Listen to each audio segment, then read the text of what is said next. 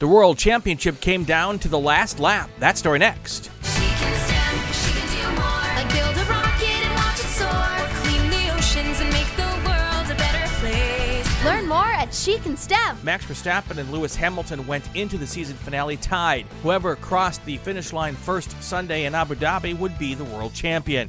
It looked like Hamilton was poised to take his 8th title until a late race safety car changed all that. There were 4 lap cars between the two contenders with 2 laps to go until the very last second. It appeared there wouldn't be time to let those cars unlap themselves and get the race started. But that's just what happened. Just before the end of the penultimate lap, the cars were allowed to unlap themselves. That put Verstappen right behind Hamilton with fresh tires when the track went green.